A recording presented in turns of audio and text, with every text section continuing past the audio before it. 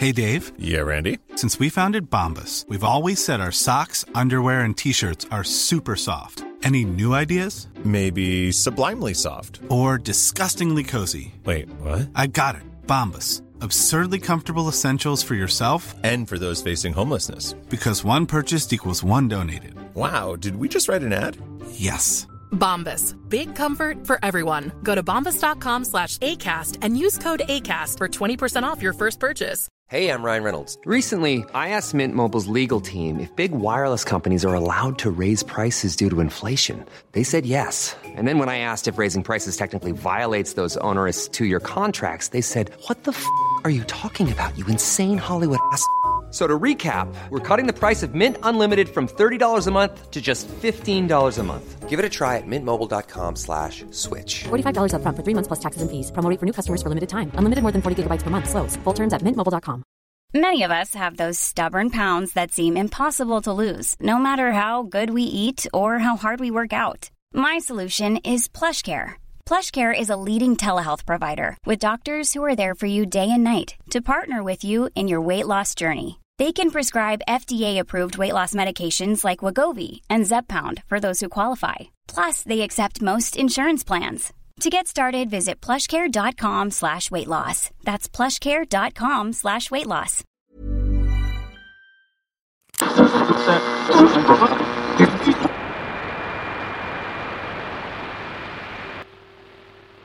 That job had strange written all over it.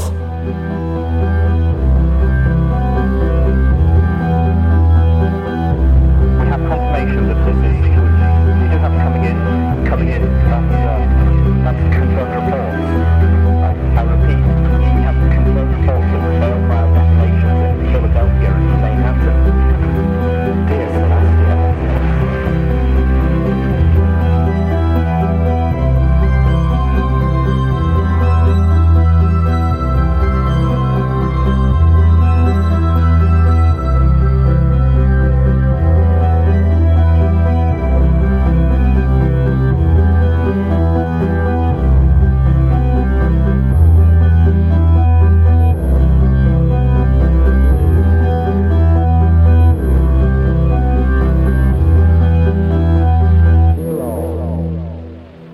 And that was Blue Boy, with Grave Fission.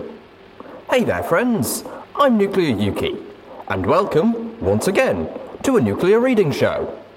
Today, we're continuing on with K-Cat's Fallout Equestria. And also, if you're enjoying what I'm bringing to the cold, dark wasteland, don't be afraid to tell your friends about me, or find me on Twitter as Nuclear Yuki. It's a big help. Oh, and a bit of a disclaimer. Since the gangs can be a bit feisty, Fallout is owned by Bethesda, and Hasbro made My Little Pony Friendship is Magic. With all that said and done, welcome, friends, to the wasteland.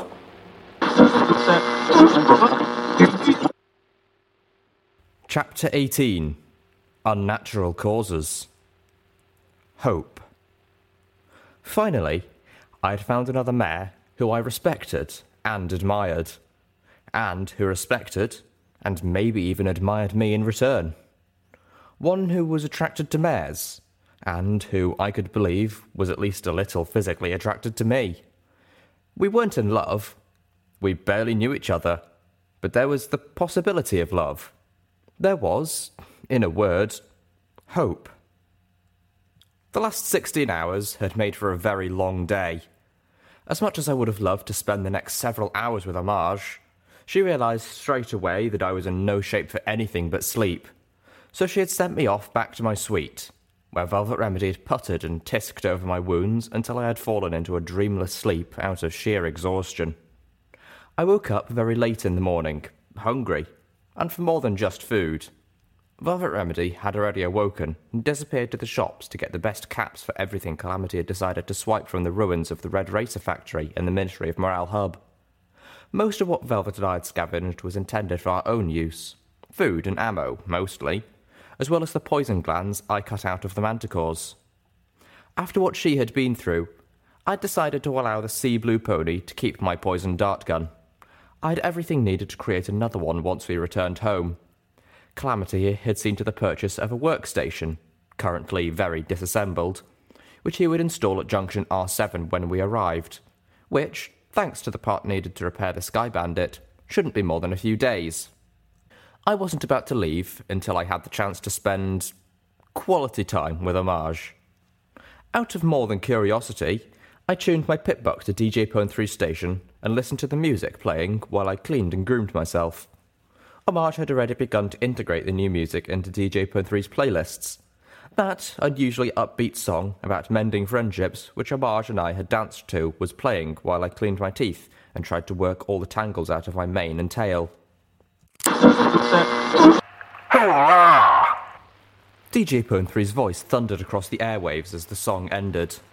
Celestia and Luna bless us! We have new music! And with that new music comes some new news. Ready for this? Last night, our wasteland saviour... My telekinesis exploded, dropping everything I was floating. A kid from Stable 2 found and rescued the good folks of Gutterville. And what horror did she save them from, you ask? A psychotic ghoul scientist who was performing experiments with taint and who had bred himself a small army of manticores. That, folks, is what they mean by crushing 2 radroaches with 1 hoof. She not only saved the lives of over 2 dozen ponies, but she solved Manhattan's manticore problem too. I dropped my head into the sink, letting out a whimpering sigh. My reputation was totally out of control. I barely heard the door to the suite open as I anguished over what ponies would be thinking and expecting of me now. Part of me swore Homage just liked making me squirm. Hell, you see the kid. Tell her to stop by and visit. Old DJ Pwn 3 wants to give her a big kiss for that one. My head shot up, catching my horn painfully on the faucet. Ow! You do know there's more civilized ways to get a drink of water than slurping it out of the sink, right? Velvet Remedy's voice rang out from the other room. Wincing, I touched my horn, looking at myself in the mirror, then turned to Velvet. She was pulling a small red wagon behind her, loaded with supplies and dresses. I stared at the rather fancy and elegant gowns. I thought we would want to look our best for DJ Pwn 3, she stated simply. Crap. I'd forgotten about Velvet Remedy's impending audition. Don't worry, I know your size. I've wrapped you in bandages often enough that I ought to. I felt myself blushing. Velvet Remedy floated a pair of dresses, both simple yet graceful, towards me. They'll look perfect on you. Trust me. The one on the right will really bring out your eyes. The one on the left will beautifully complement your mane and tail. Which one should I wear, then? Up to you. Or, if you want to be mysterious, both. Find an excuse to step out and change halfway through the evening. Velvet Remedy smiled brightly. Go on, take them. A girl can never have too many dresses. I nodded, floating them to my bed with care, then jumped and gave Velvet Remedy a hug. Thank you! Oh, think nothing of it, dear. She whinnied kindly.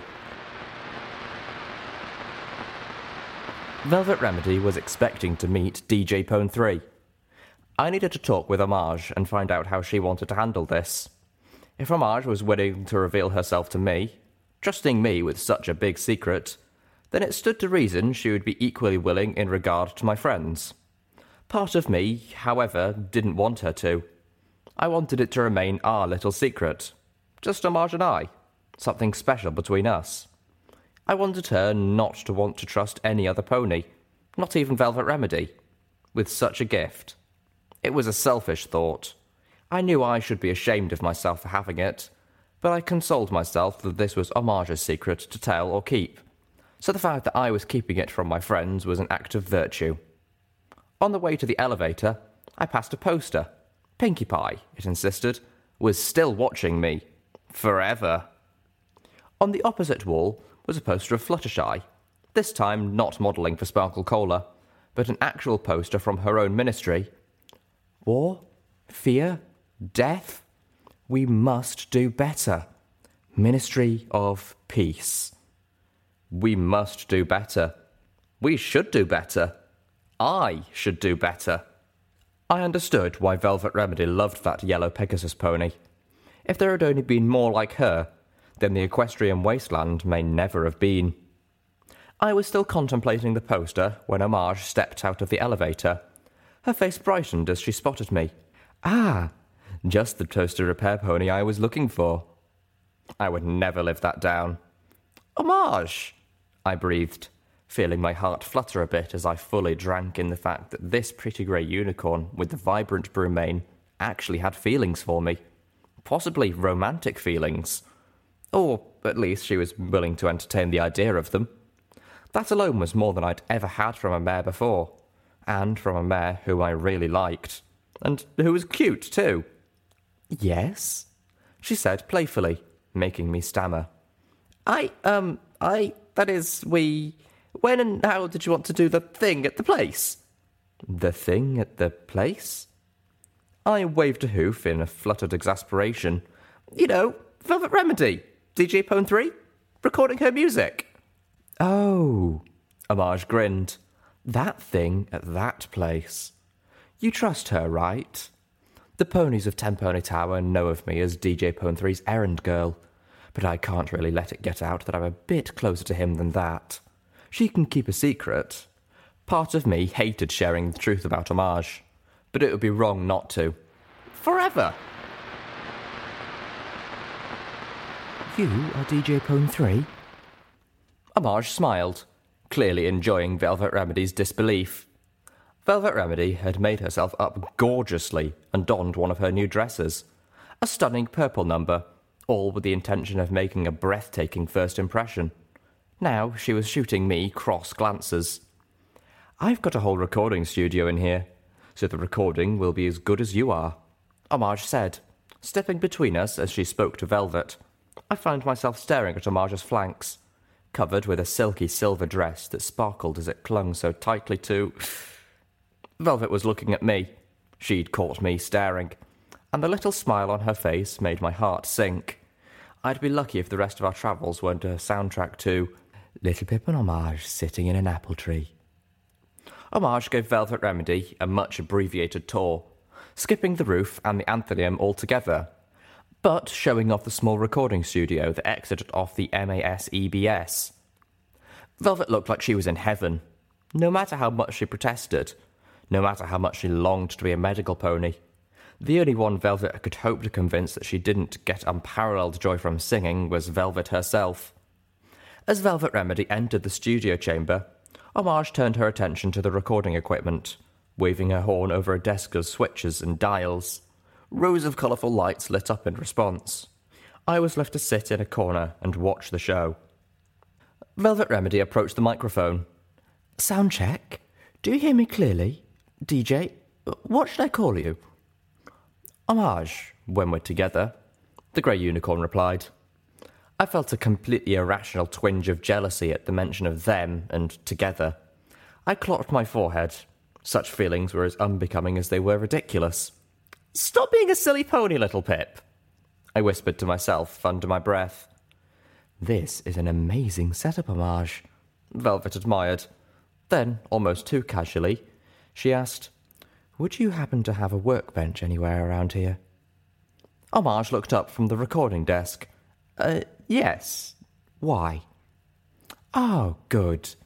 Little Pip has a project, and she needs a private workspace, Velvet Remedy claimed. Now I felt really stupid for having felt that involuntary twinge, even on the verge of giving a performance that would be heard Equestria-wide. Velvet Remedy was thinking about helping me. I suspect the project will take her all night, Velvet purred conspiratorially. It's all right if she spends the night with you, isn't it? Solar-flaring orgasms of Celestia! Oh, I'd love the chance to, purred Homage back. Entertain her for a night. I was doomed. Ready when you are?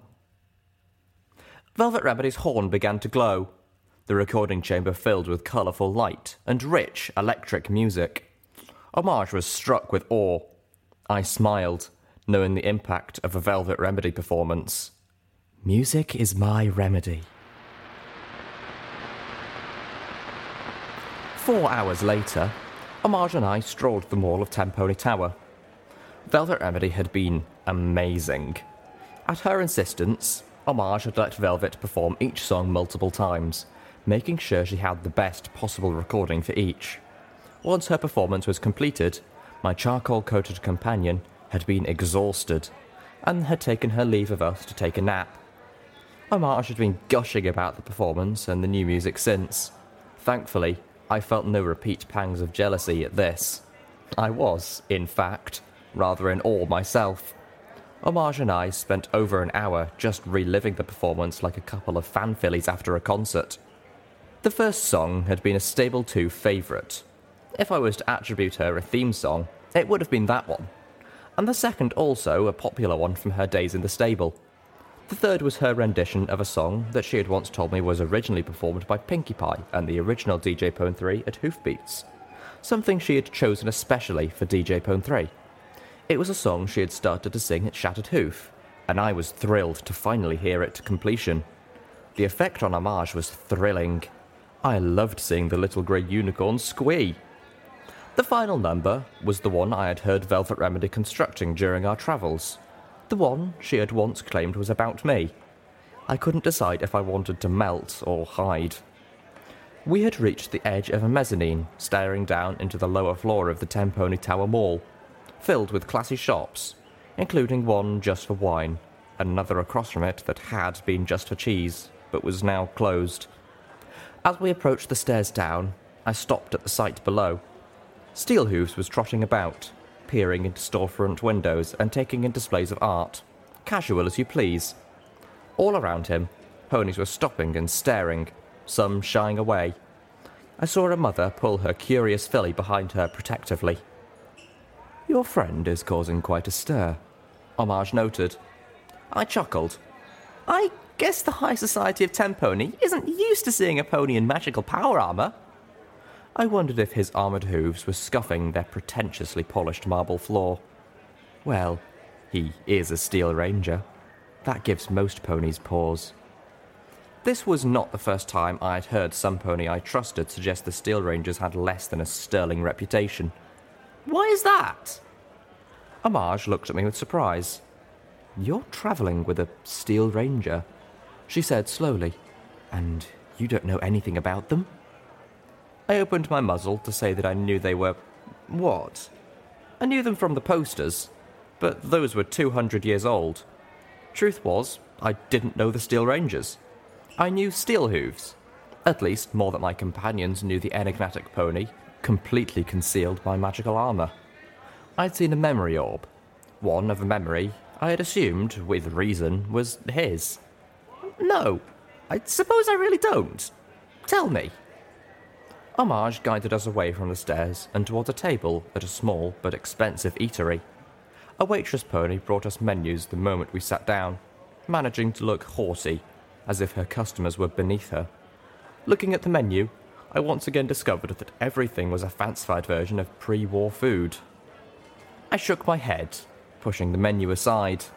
50 bottle caps for a banana puree that I can find in the refrigerator of a ruined building for free? No thanks. Frying it into strips and weaving it to look like a basket isn't worth that much. Homage lifted an eyebrow.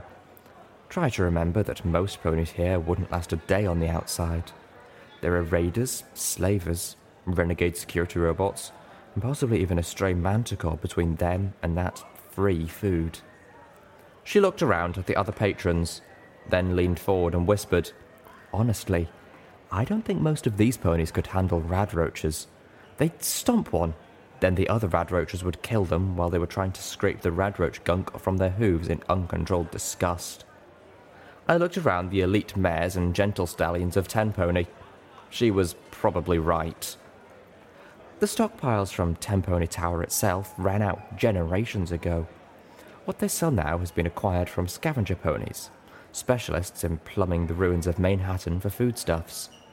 Fortunately, there were food shops, restaurants, and groceries galore in this city before the bomb, so scavenging has been as fruitful as it is dangerous. But scavenger ponies don't risk their necks for cheap, and with how irradiated all the water is, it's hard for a pony family to purify enough for a tiny garden. For a restaurant like this, fresh crops are out of the question. I considered that, then picked up the menu again. I ordered the fried banana puree basket and a bottle of wine. It was surprisingly full of flavour. The Steel Rangers, Homage explained over our glasses of wine, are the old guard of the Ministry of Wartime Technology. They see themselves as the knights of the greatness of the past, which they consider to be tied to Equestria's advancements in technology and industry, and custodians of the technology that their ministry helped create. Honestly, most of them would be more interested in saving your pitbuck than saving you.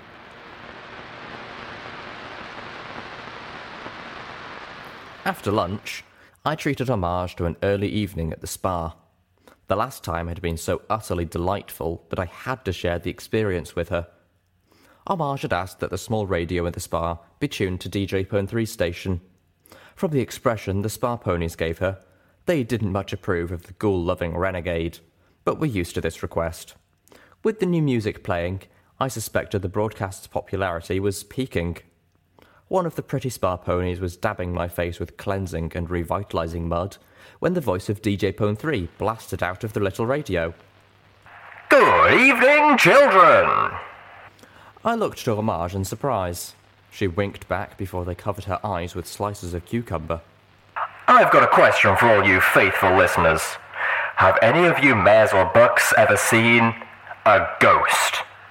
Now, DJ Pone 3, I hear you say, there's no such thing as ghosts. Been ghost stories about may happen ever since my grandmother's grandmother was a filly, and no pony's ever actually seen one. Ghost stories are all made up, you know. Well, now what if I, DJ Pone 3, your voice in the wasteland, were to tell you that I have seen a ghost? And I don't mean heroic stable dwellers who miraculously survive falling off cliffs and trains. Not this time. I groaned aloud. I would have clenched my eyes, but they were already being covered with vegetables. Now, it was several years ago, and I just got myself out of a tight spot with one of those manticores. So I was riding Dash and Stampede at the time, but she was there. Celestia's honest truth. Never seen her again, or found the exact spot I'd stumbled onto. But there are more crazy things in this wild wasteland than you'd believe. Later, as the spa ponies gave us a pony pedi and a horn treatment, I asked Homage, "What's Stampede?" "Oh, a mixture of rage and painkillers," Homage answered. "A friend and I found the recipe in the ruins of an MOP clinic when we were younger." My curiosity took hold. "A friend? Will I get to meet her?" "No. I'm afraid my friend didn't survive the efforts to get us into Ten Pony Tower." I felt amazingly refreshed and relaxed. Our time in the spa had been pleasant and intimate, and I had high hopes for the rest of the evening. As we stepped out of the spa, Homage leaned close and whispered, "I had that last bit pre-recorded.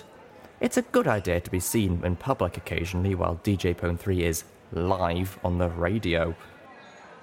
I nodded, staring at her just a little. The mud bath had been the first time I had seen her wearing neither a dress nor a spa robe. Her cutie mark looked like it could either be a speaker or a megaphone. Either way, it was perfectly appropriate to her, and I could see why she chose to keep it private through dressing finely. If anyone suspected she was more than just DJ Pone 3's errand filly, the cutie mark was all but a dead giveaway. 3 little ponies galloped up to us, 2 colts and a younger filly. The 2 youngest had tears in their eyes, the colt trying to hold his back while the filly was blinking hers away with a hopeful expression. I heard Homage moan at their approach. "Miss Homage," the oldest called out as they drew close. "DJ Pone 3 says that Daddy tried to rob the heroine of the wasteland, and that's why he's in jail. Is it true?" "Did he really do that? Daddy wouldn't." Oh, fuck me with the moon. Sun, moon, both of them, rape me hard. Homage looked, if anything, even less comfortable, but she stood by the truth. "Yes, children, I'm afraid he did." "But he's really sorry," I interjected, even though I knew the only thing Monterey Jack was actually sorry about was that it put him in a bad place. "And I'm sure they'll let him go. I paused. wincing as I chose my words, speaking more slowly. I know the stable dweller is really upset to see him in jail. Will she save him? The filly blurted out with so much hope in her voice it nearly knocked me over. Where would she do that? Her eldest brother retorted. He threatened her and tried to rob her. I looked to Homage hopelessly. They ain't gonna let him go, said the middle brother. They're gonna hang him in 2 days. I paced back and forth in the Anthenium as Homage watched me sadly. You can't interfere. Oh, yes, I can. Homage gave a melancholy sigh. I understand why you feel you should, even if he did lay his own hay, but from what you said, it doesn't really sound like he wants to be helped. I snorted. Then I'm not going to leave it up to him. He has 3 children that need looking after. They need to come before his twisted-up code of honour. Little Pip, Homage whimpered. We've just met. I don't want to lose you already. I stopped, shocked. Lose me? In exasperation, Homage pointed out. If you do anything, and survive the guards with their battle saddles, you and your friends will never be allowed to set hoof in Tenpony Tower again. I turned and looked into her eyes. They were glistening, ready to cry. I'll be with you, always, pretty much wherever you go. Just tune into DJ Pone 3 and I'll be there. But you won't be able to be here with me. I fell back on my haunches as the weight of what I would be sacrificing descended fully upon me. Many of us have those stubborn pounds that seem impossible to lose, no matter how good we eat or how hard we work out. My solution is PlushCare. PlushCare is a leading telehealth provider with doctors who are there for you day and night to partner with you in your weight loss journey. They can prescribe FDA-approved weight loss medications like Wegovy and Zepbound for those who qualify. Plus, they accept most insurance plans. To get started, visit plushcare.com/weightloss. That's plushcare.com/weightloss. Hiring for your small business? If you're not looking for professionals on LinkedIn, you're looking in the wrong place. That's like looking for your car keys in a fish tank. LinkedIn helps you hire professionals you can't find anywhere else, even those who aren't actively searching for a new job but might be open to the perfect role. In a given month, over 70% of LinkedIn users don't even visit other leading job sites. So start looking in the right place. With LinkedIn, you can hire professionals like a professional. Post your free job on linkedin.com/spoken today.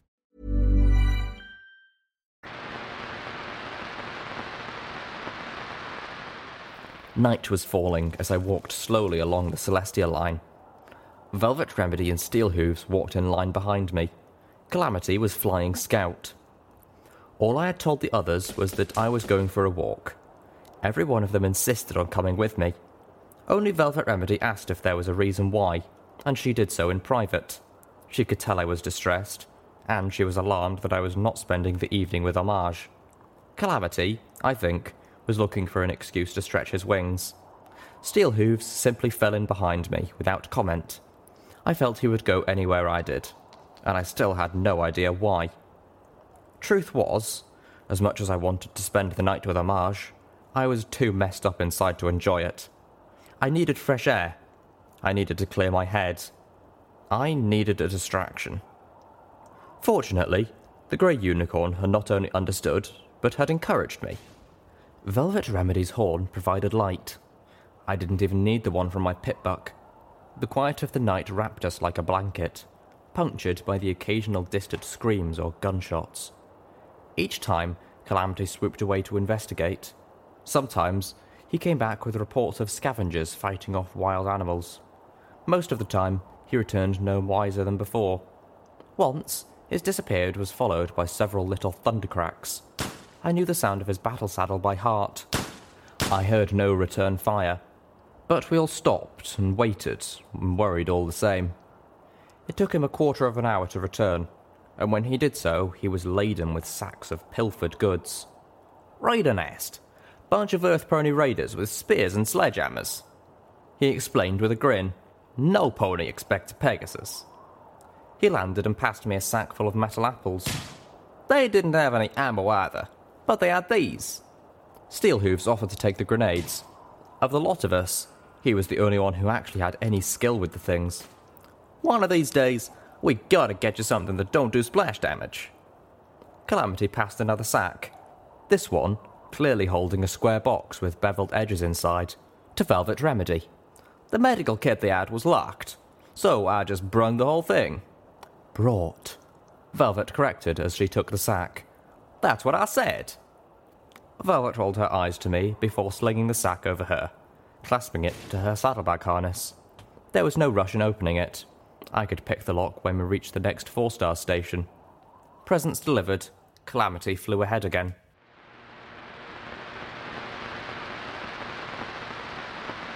The next 4-star station was the Saito massacre. I watched Steelhooves tread between the bodies of over 30 ghouls. Most of them looked like they'd been mowed down by heavy minigun fire. Powerful explosions had torn holes in the walls of the station and the homes it had been built into and around it. The place was rank with the wet smell of ghoul corpses. The buzzing of flies was a constant drone that reminded me of the high whine of Stable 2's lights. Velvet Remedy had fled up the line about 300 yards, unable to stomach this. Calamity was looting the bodies. Rotting Tails Group, Steelhooves announced, long after I had come to the same realization. He kept his deep voice natural. I wished I could see his expression behind the mask. Steelhooves? I asked cautiously. Are you all right? Why wouldn't I be?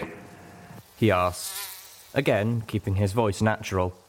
Too neutral. He was refraining from something. Whether it was laughing in joy or raging in offence, I couldn't guess. How about you? You're not indulging in the looting, I notice.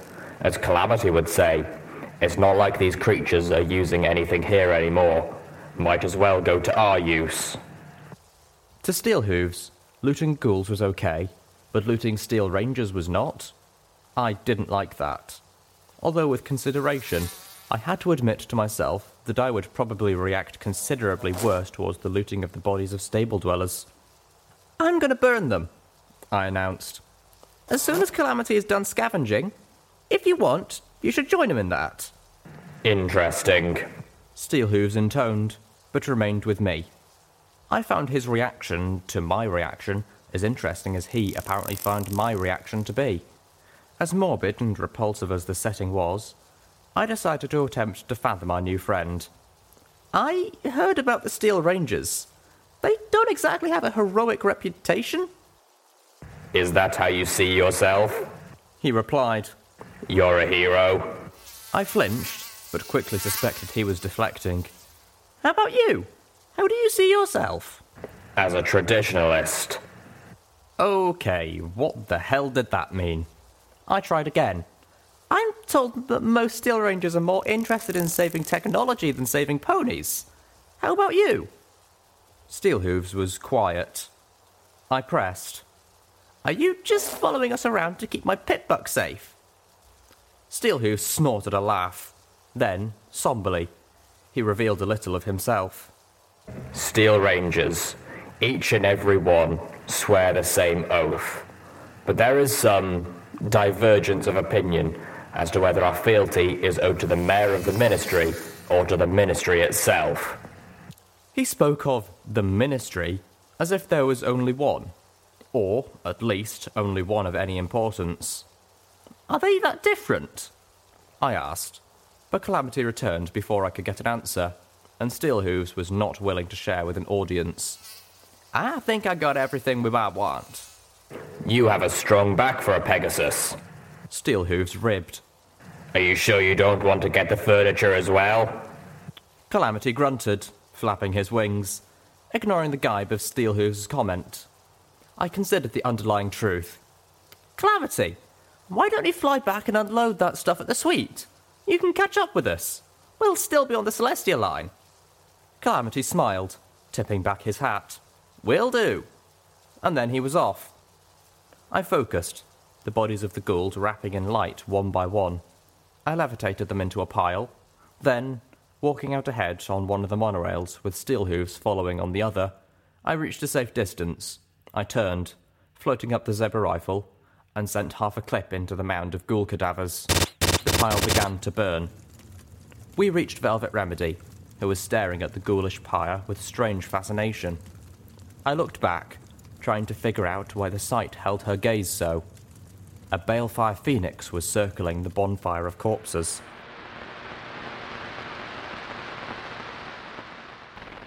Repeating message. Again, this is Blackwing of Blackwing's Talons, sending out a distress call on every friendly frequency. Please send this message on to any Talon companies in the area. My team and I are trapped on the roof of the Horse Show Tower by enemy forces. We're low on ammo and cannot hold out much longer. Oh no! Here come more of them! The radio message ended abruptly, then looped, repeating the words of the female griffin. She sounded younger than Gord, and not as hard. My pitbuck had started receiving the distress signal over a mile away from Horseshoe Tower. The signal was weak, but Horseshoe Tower had been one of the tallest buildings in all of Equestria, and was the largest skyscraper remaining in the Manhattan ruins, easily dwarfing Ten Pony Tower by over double its height. To anyone receiving this message, this is Blackwing of Blackwing's Talons. Please, we need help. We're pinned on the roof of Horseshoe Tower by overwhelming enemy forces. We're low on ammo and food, and we've lost 3 of our team already. We're in desperate need of assistance. If anyone can hear this message, please bring help. Please hurry. We can't hold out much longer. This is a repeating message. Again, this is Blackwing. I removed my earbloom and played the recording aloud as we got within a few blocks.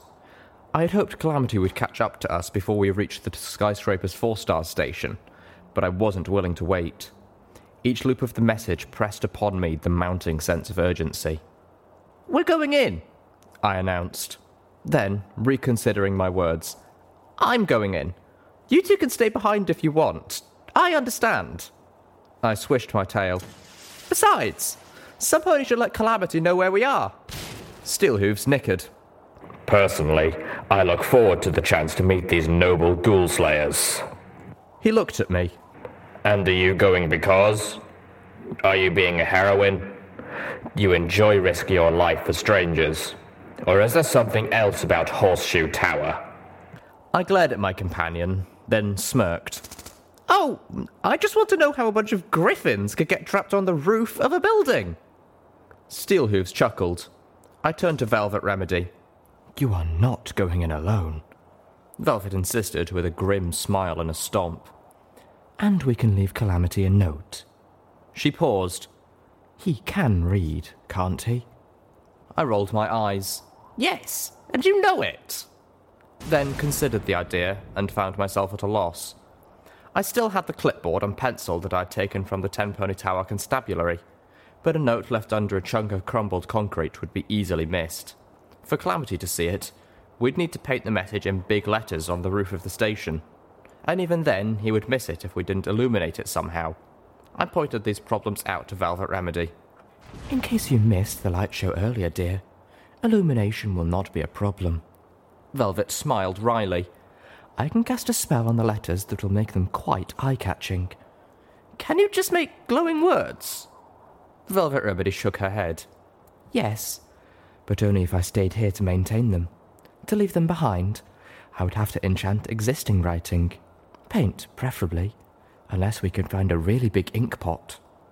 Steelhooves whinnied as he trotted past us to the station's double doors that led into Horseshoe Tower. Then we'll paint it in the blood of the first enemy we encounter. He turned and bucked the doors hard enough to not only swing them open, but send one flying across the waiting room inside. I cringed and thanked the goddesses that the room wasn't full of enemies. "Are you coming?"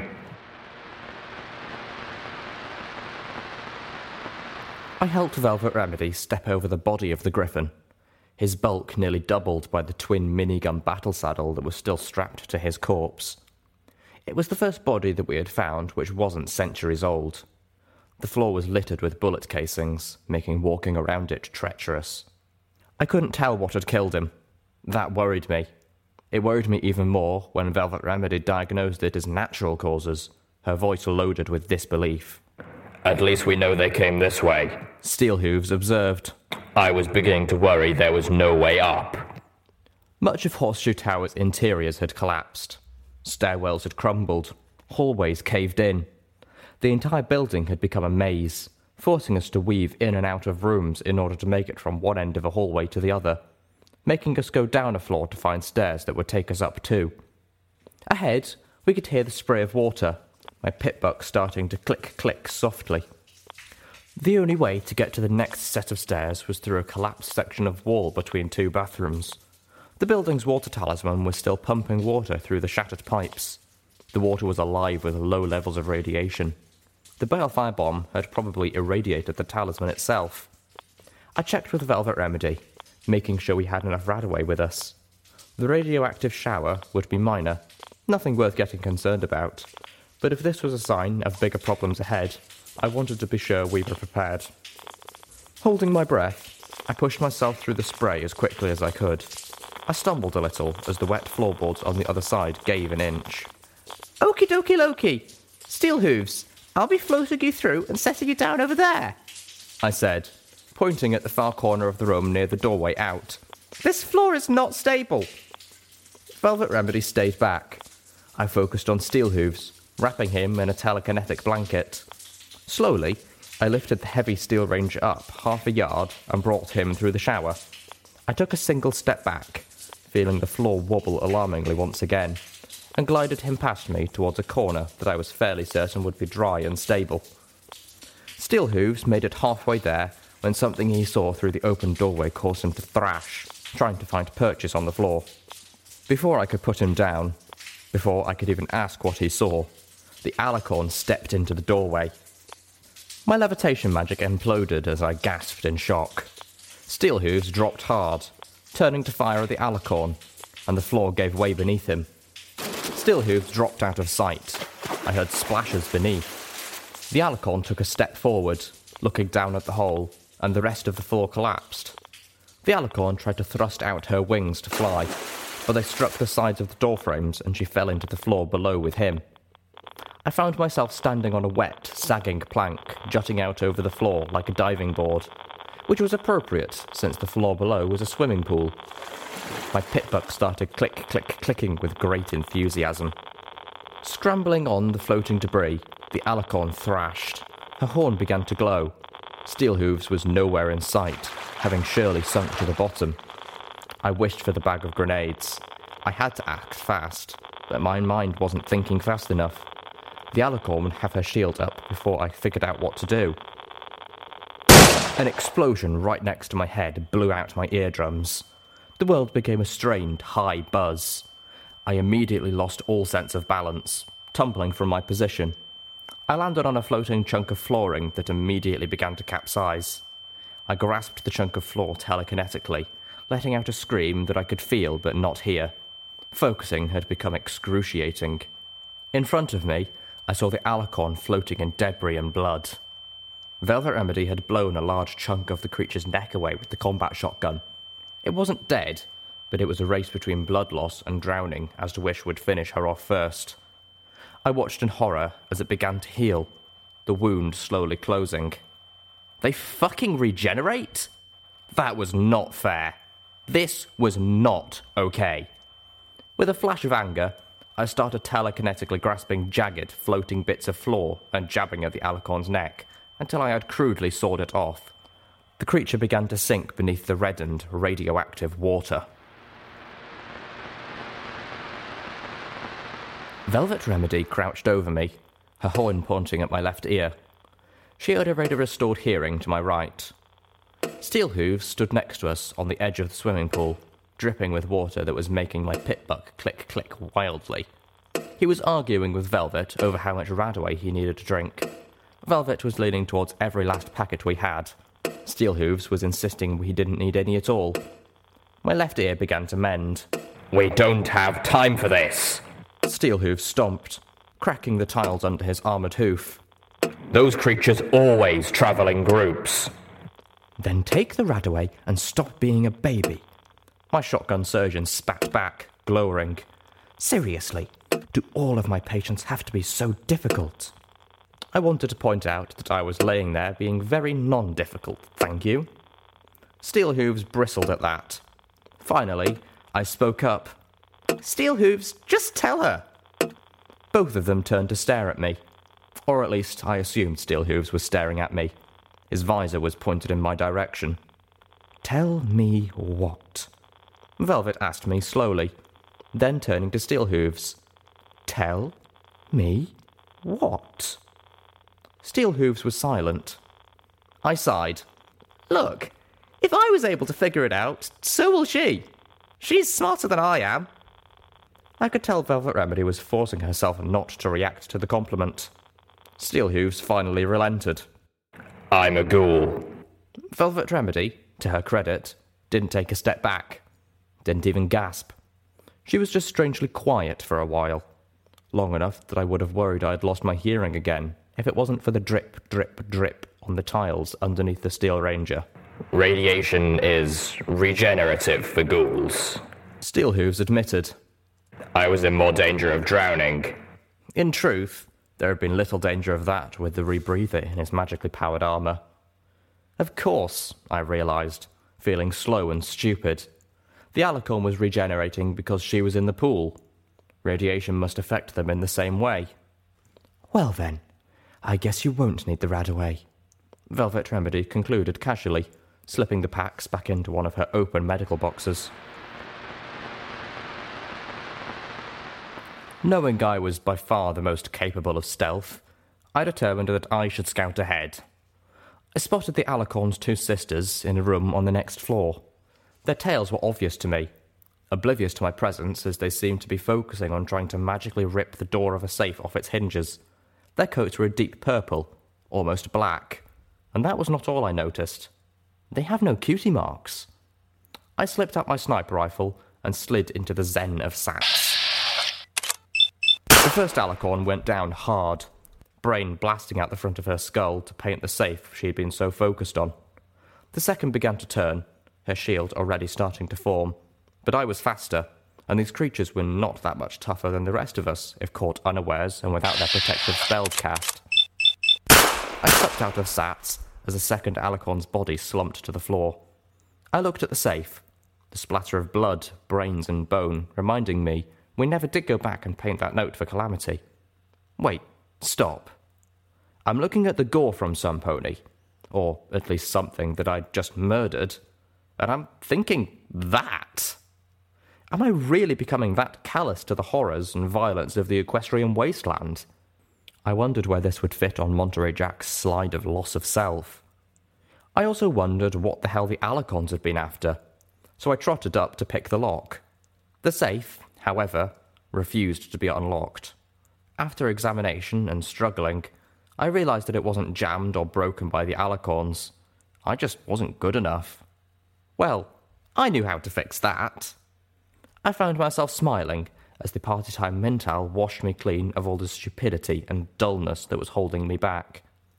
I took a deep breath of relief. Finally, I was the real me again. My smile faded as I turned to see Velvet Remedy watching me sadly.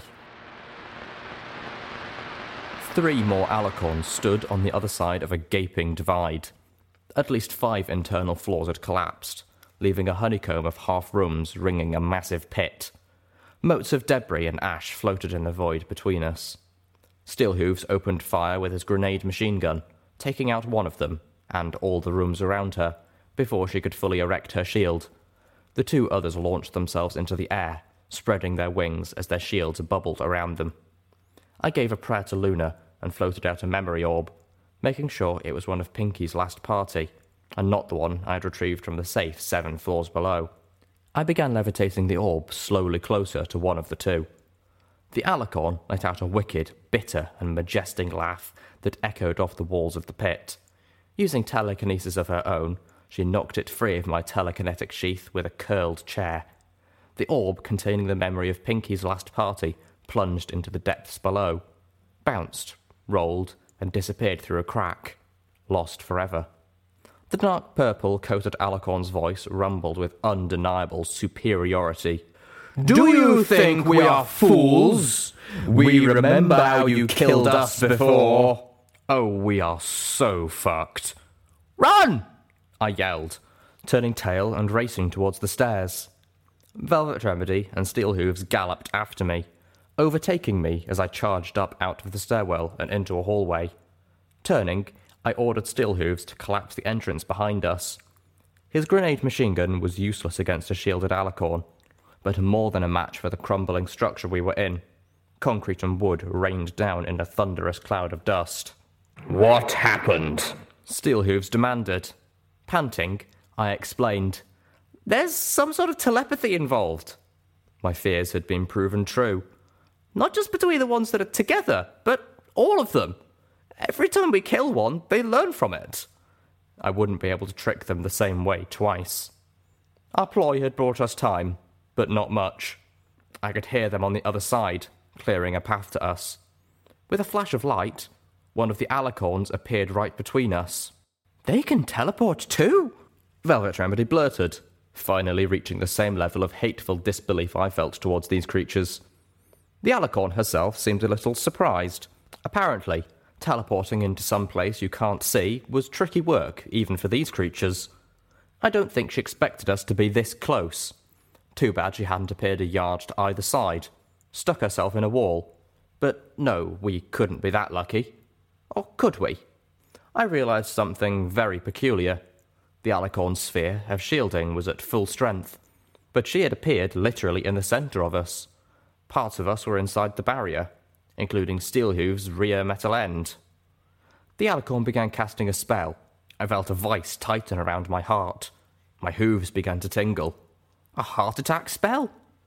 Feeling panic well up inside of me as my heart struggled to beat, I suddenly knew how these creatures had killed the griffins through natural causes. Move! I yelled as I telekinetically grasped the sack of grenades. Steelhooves dashed forwards, leaving the grenades inside the sack, without opening it to reveal the contents. I focused and tried to pull as many of the pins as I could. Unfortunately, moving objects I couldn't directly see was as difficult for me as teleporting into an unknown space was for the alicorn. I only managed to pull the pins on 3 before I backed out of the shield. The alicorn looked questioningly down at the sack as it fell to her feet. Her shield contained the explosion quite effectively. It was a gory and a brilliant sight. Well, that would explain how griffins can get trapped on a roof, I said, flatly. We had to fight through 4 more of the creatures before we made it to the roof. The combination of my stealth and Steelhooves' massive firepower kept us alive, but it was getting harder. They were all alert for us now, and seemed to be coordinating their defences. We had to run any time they got their spells up, and we were not fast enough to take out more than 2 before the others were able to cast their shields. On the roof were 4 more alicorns.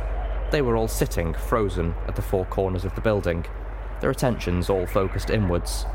Instead of surrounding themselves with a sphere of protective magic, they were cooperatively maintaining a hemisphere of magical force that was keeping the 3 griffin mercs caged. New one on me, Steelhooves muttered from beside me. Oh, thank the great egg! One of them blurted out, seeing us through the glowing shell of force that trapped her and the 2 other surviving griffins. She stopped. Where are the rest of you? I looked around. Velvet Remedy and Steelhooves were flanking me. The goddesses only knew where Calamity was. I suspected he was circling the Celestial line, hoping to spot us. I winced at the thought and hoped he wasn't too worried. I could see the faintest suggestion of approaching dawn on the skyline. A chill wind blew at my mane, bringing the salty smell of the harbour. It was almost a shame that we'd reached the roof in the dark of night. The view in daytime must be amazing. Then again, the view could also paralyse me with vertigo, so probably better we were here now after all. Turning back to the 3 griffins. This is it! Just us. Well, this isn't much of a rescue, one of the griffins said bitterly. Gratitude! Look it up! I turned away and looked over the alicorns. They were statuesque in their concentration. I wasn't even sure they realised we were on the roof with them, and they were outside of the shield they were creating. We could take 3 of them down with a coordinated attack. Surely the griffins could take out the last one. What kind of firepower do you still have? I could hear Steelhooves whistle as the griffin in the back stepped forward. She was wearing what looked like a magically powered armour of her own, a griffin design.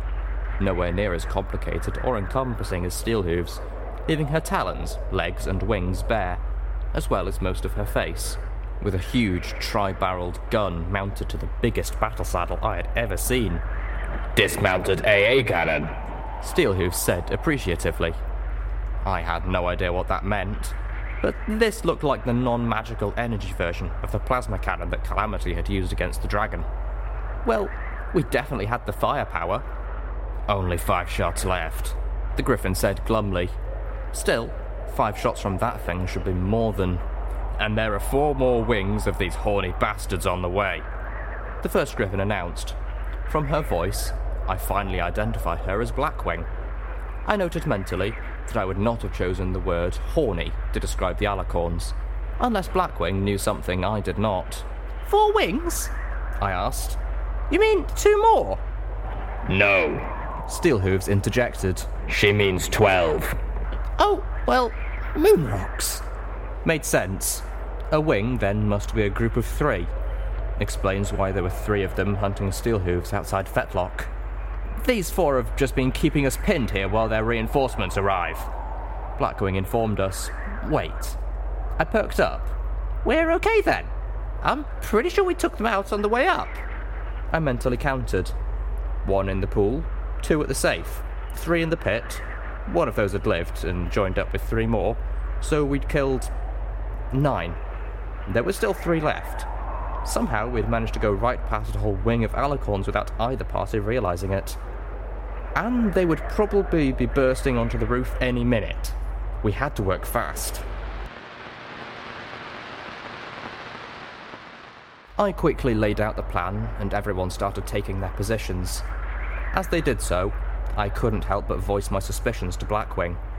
What is it that you mercenaries were after in this place that these creatures want so badly? Codes to crack a safe in the Ministry of Image on Ministry Walk, Blackwing said, surprisingly forthcoming. Safe contains some artifact that our employer would really like to take possession of.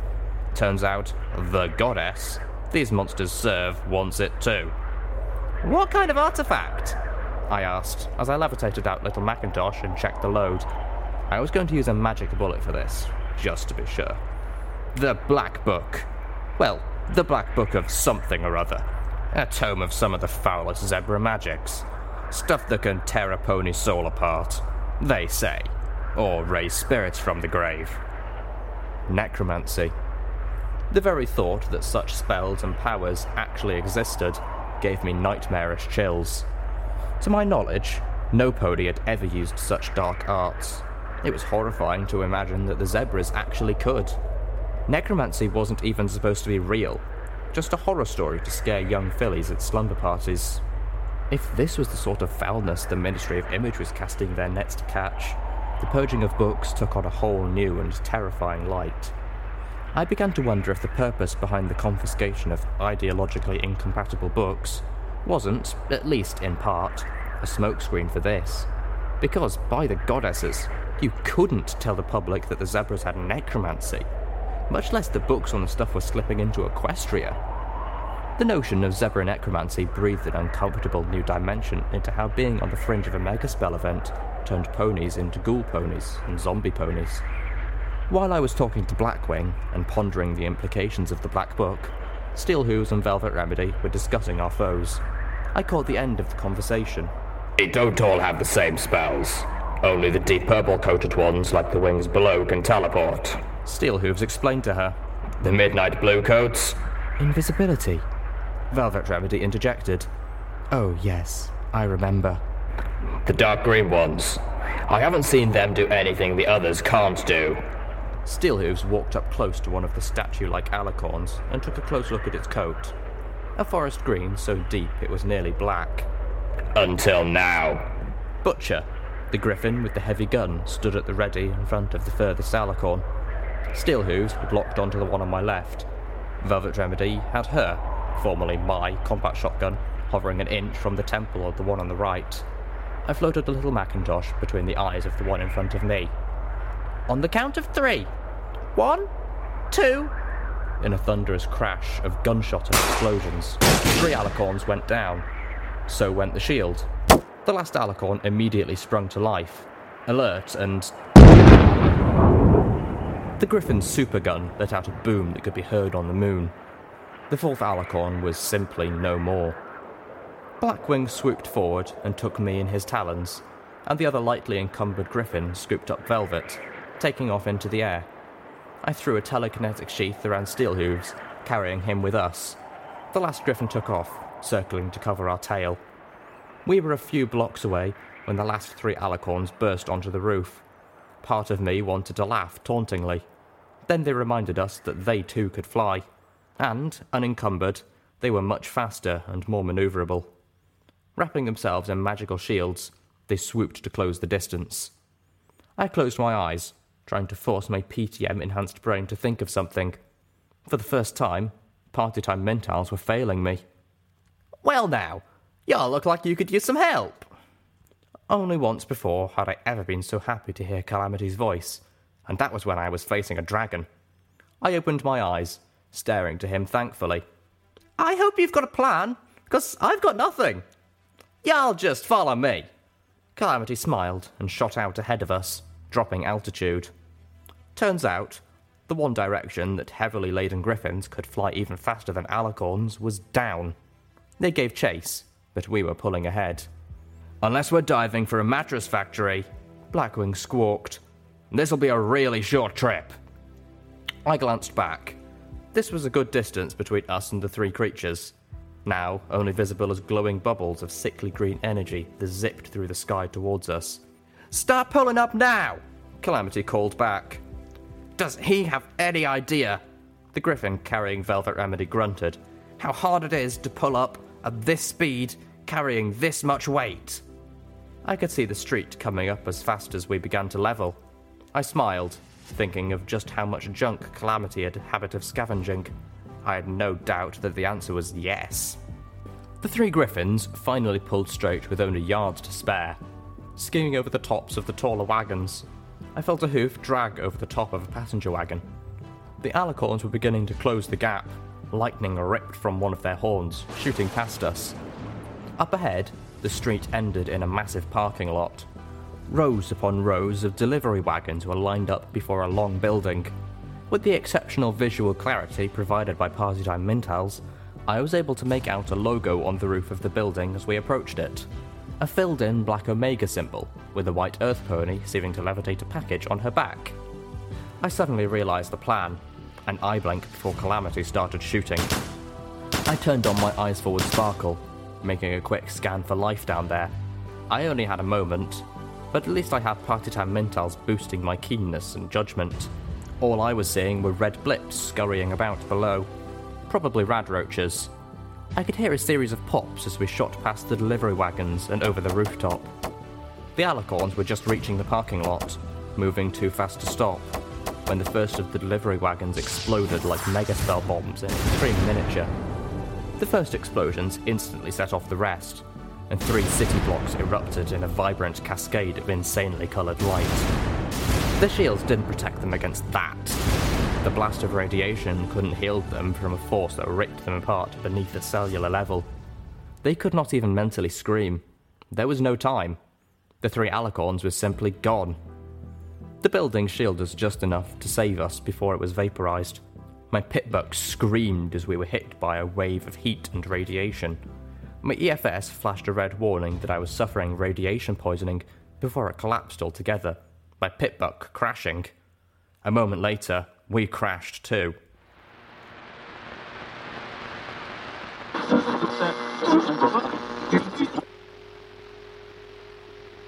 Footnote: level up. New perk: Mighty Telekinesis, level 3. Your telekinesis is Twilight Sparkle tier.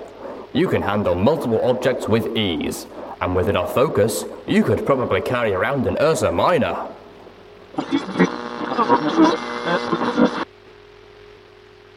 Now, I've got respect for the Talons. Smokey's helped me out a bunch before. But really, getting yourself trapped on the roof of a building with wings? Come on, that's just embarrassing. And a pitbuck crashing? I've never seen that before. Anyway, here's the Wasteland Whalers with the Broken Wing Blues. This one goes out to you, Blackwing. Enjoy, people! I drunk to try My heart is spilling over the sides of a tall glass of whiskey. That's killing pain.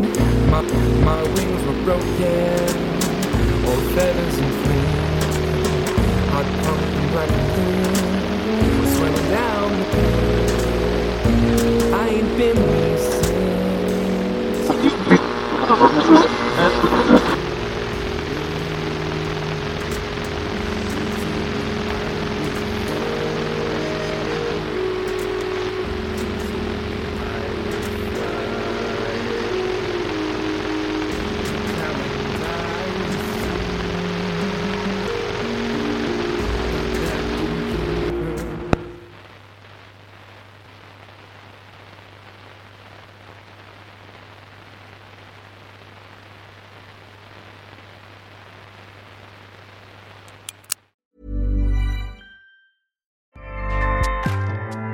Acast powers the world's best podcasts. Here's a show that we recommend.